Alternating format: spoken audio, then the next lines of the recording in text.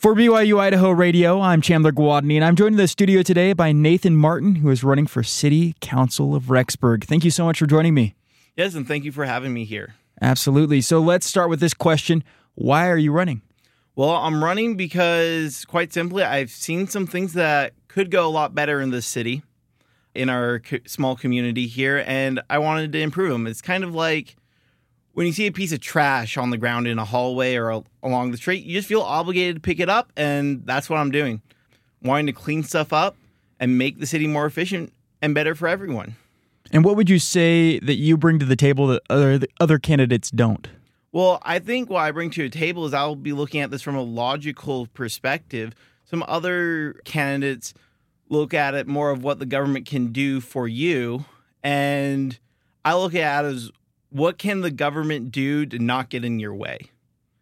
It's just one of those things that, quite simply, we can't have the government creating red tape, increasing pricing houses, especially here with regards to long-term residents and students. The price of housing is up significantly over the last 4 years here in Rexburg.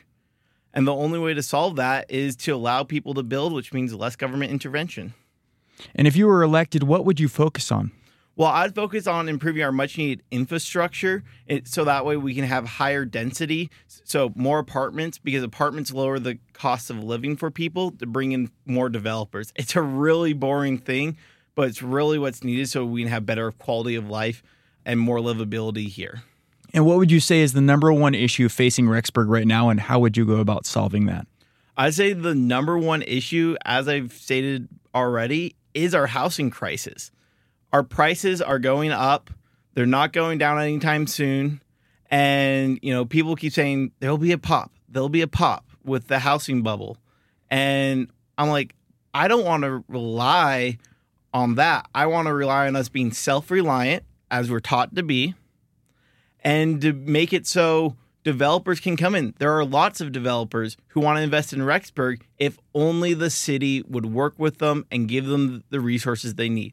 I just met a lovely couple the other day living off of Airport Road here in town. They have 50 acres of land, and guess what? They want to develop. They want to build there, but the city is stopping them.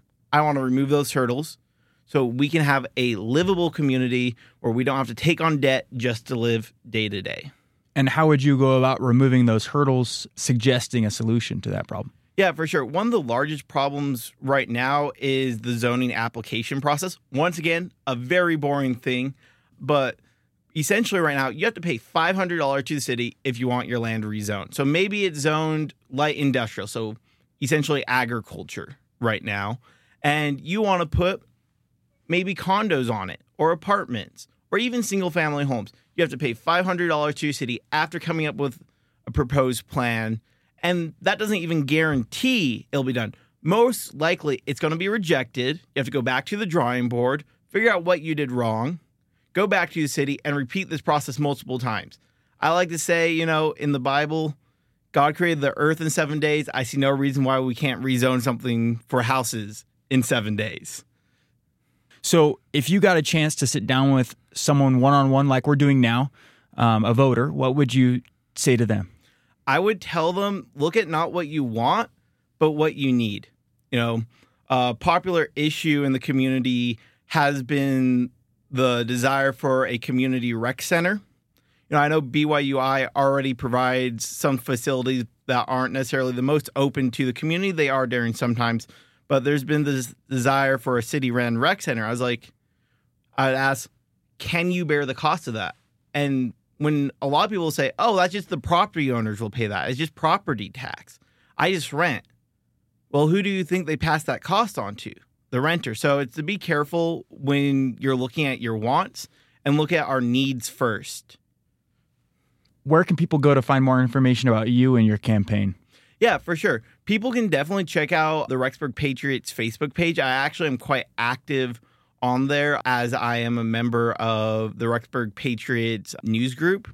With that, I do post a lot of my ideas direct on there because I prefer engaging direct with voters instead of just putting up a copy-paste website with generic answers, as generic answers aren't truthful. Is there anything else that you want to touch on before we close out the interview today? Well, I would just like to remind everyone listening who does go to Brigham Young University, Idaho, that if you're a U.S. citizen, have lived in Rexburg for 30 days, and are able to get a Rexburg driver's license, you can actually vote in our local election come here November 7th. I encourage you to do so. All righty. Thank you so much. That was Nathan Martin. He is running for Rexburg City Council.